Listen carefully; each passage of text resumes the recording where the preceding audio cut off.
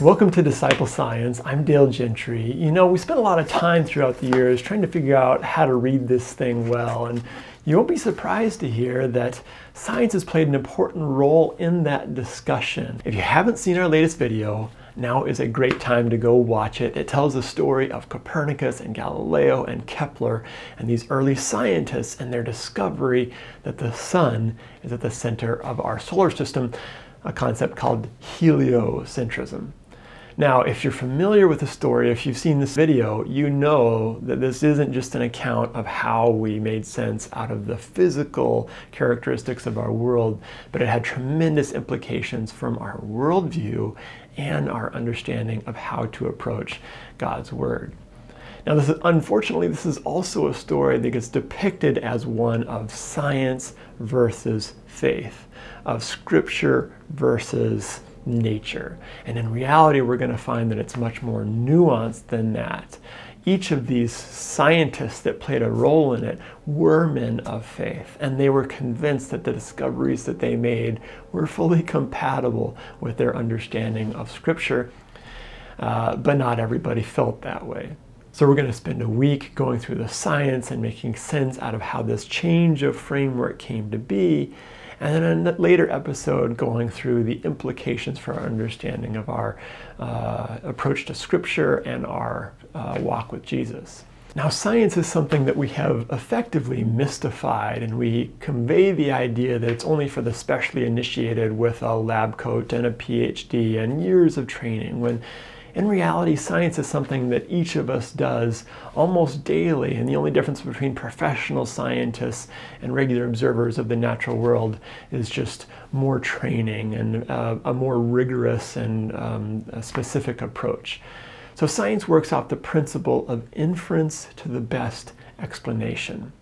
Inference to the best explanation can be rephrased as which explanation best makes sense out of our observations of the world. And so when we look at science and the story of the conversion from geocentrism to heliocentrism, what we're essentially asking is, what are the observations that Copernicus and Galileo and Kepler made that convinced them that the best explanation was that the sun was at the center of our solar system and not the Earth?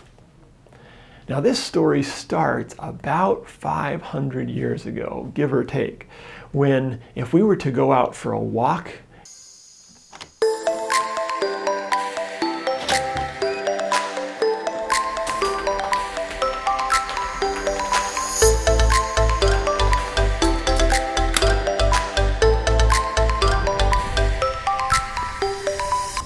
so when I come outside, it sure feels like this rock that I'm standing on is perfectly stationary, and that sun is going to move over my head throughout the day. And if I came out at night, we'd get the same with the moon and the stars.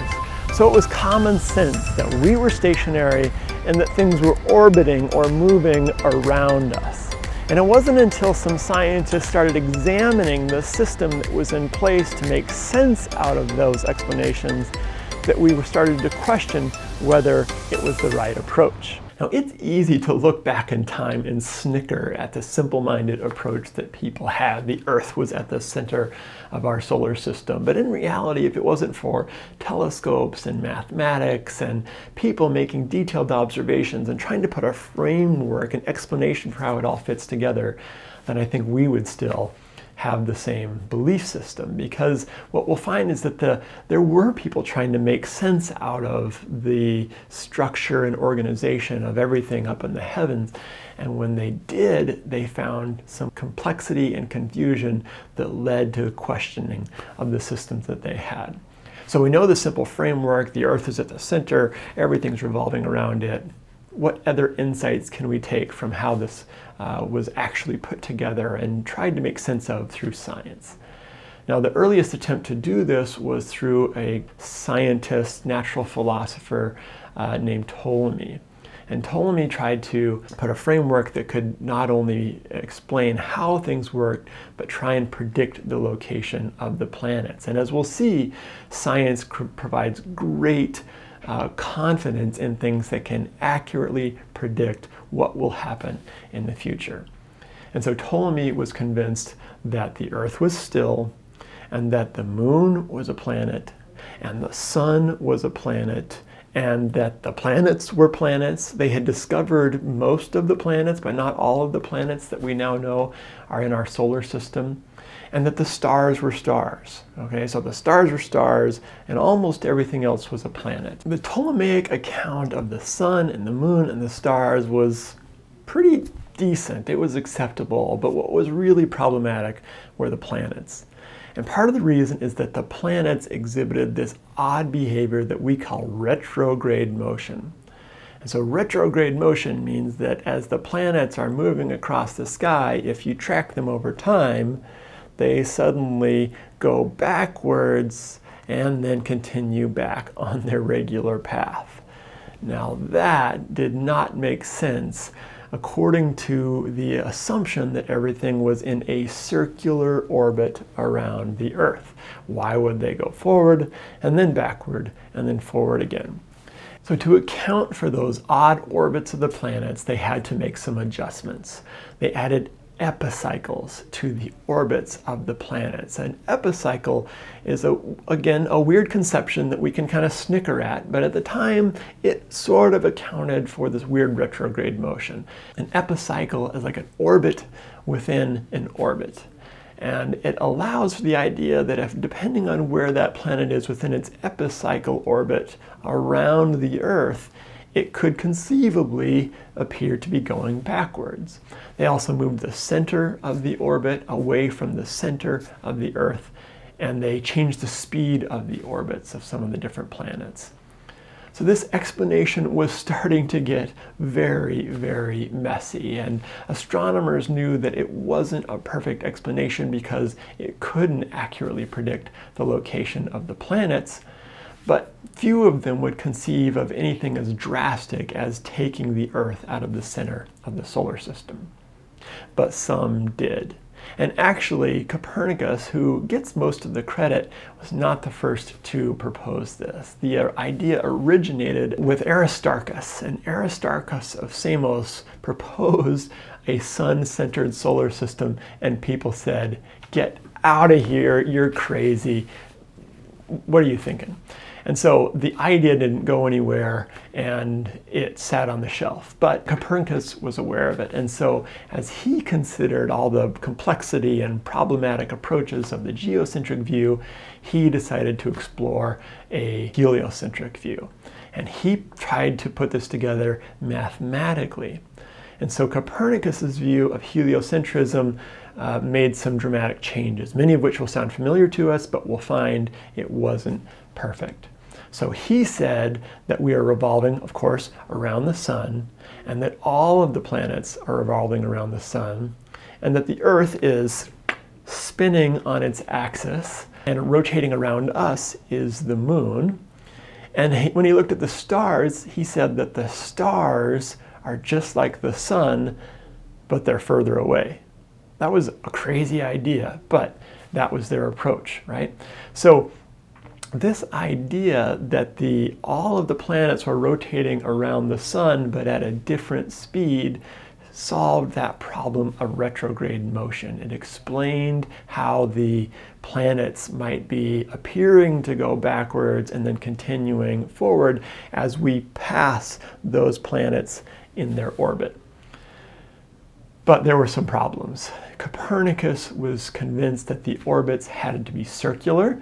This was probably derived from an idea that came from, again, ancient Greek philosophers, Plato and Aristotle, and that if there was a perfect God, that perfect God would make things circular because circles are this perfect structure.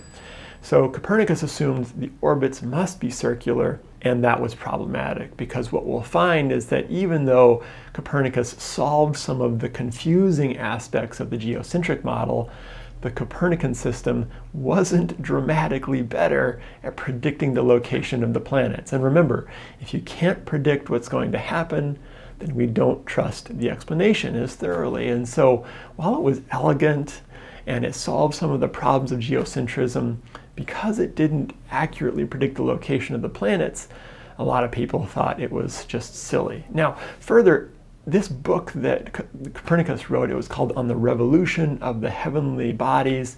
It was highly technical. It was really only read by astronomers, and therefore it didn't make a big splash in society. People weren't thinking about how it affected their worldview or their understanding of Scripture. In fact, the book itself was dedicated to the Pope, and it made very little stir within religious communities as well.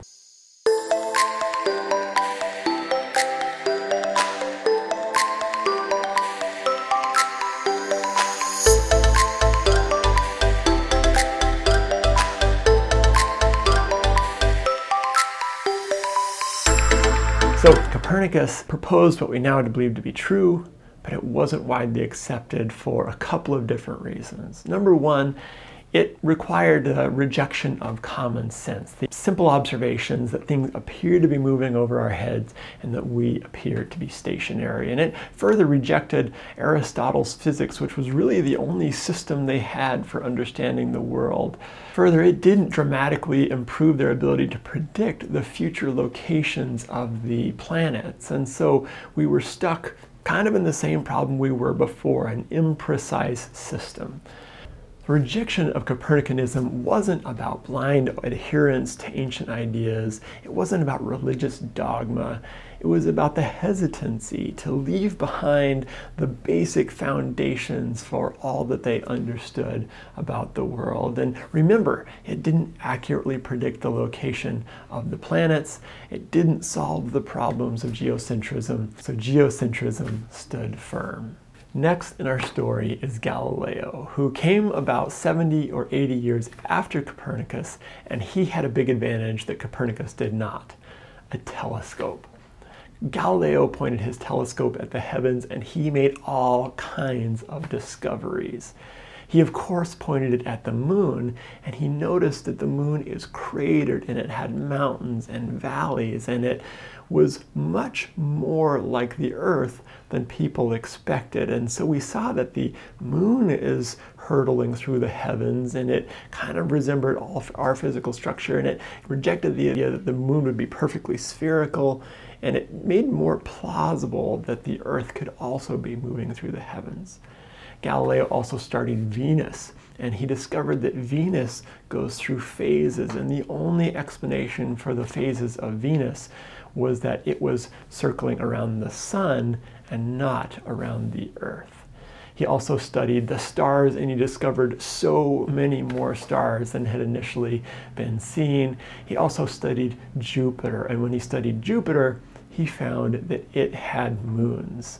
And this was the first absolute confirmation that there were things that circled objects in the heavens that weren't the Earth. These moons were circling Jupiter, not the Earth, and it broke again this notion that everything was revolving around the Earth. If you watch the video, you know that Galileo got in some hot water, not just for making the discoveries, but the way he talked about what they meant. He was not a very humble person. He talked with great confidence, and he had a habit of talking down to and demeaning people that didn't agree with his view and his understanding of the world. Now remember, Galileo wasn't out to prove heliocentrism. He mostly dealt with some of the reasons why people didn't agree with heliocentrism. And we'll discuss in our next episode how Galileo dealt with his interactions with the church and what that means for our understanding of Scripture. So we now have Copernicus's elegant view of the sun at the center of our solar system, Galileo's dealing with some of the pushback and reasons not to believe the Copernican system, but we still don't have an ability to accurately predict the location of the planets until Johannes Kepler. Now, Kepler followed the work of his mentor Tycho Brahe, who mostly studied Mars. And in paying close attention to the orbit of Mars for years and years, he was eventually able to come up with principles of the orbit of Mars that we now call laws of planetary motion. Kepler recognized that the orbits were elliptical, And when he made his precise measurements and put in elliptical orbits, we eventually came to the ability to make very accurate predictions about the location of the planets, and that ultimately cinched our view of a heliocentric solar system. So despite the appearances of movement over our heads, we now believe that the sun is at the center of our solar system, that we are orbiting around it, and that we are spinning on an axis, thanks to the outside-the-box thinking of these early, brilliant astronomers, Johannes Kepler, Galileo Galilei, and Nicholas Copernicus. Now in our next episode, we'll talk about how these scientific observations and conclusions were received by the religious authorities at the time, and how they ultimately changed the way we read Scripture. Thanks for watching. At Disciple Science, we believe that integrating science with Christian faith can inspire the fullest knowledge of God. We are a nonprofit. We're based here in beautiful, smoky St. Paul, Minnesota, and we are fully crowdfunded. So we're dependent on your generous support to help make all these resources happen. If you want to give, you can do so by visiting our website at disciplescience.com.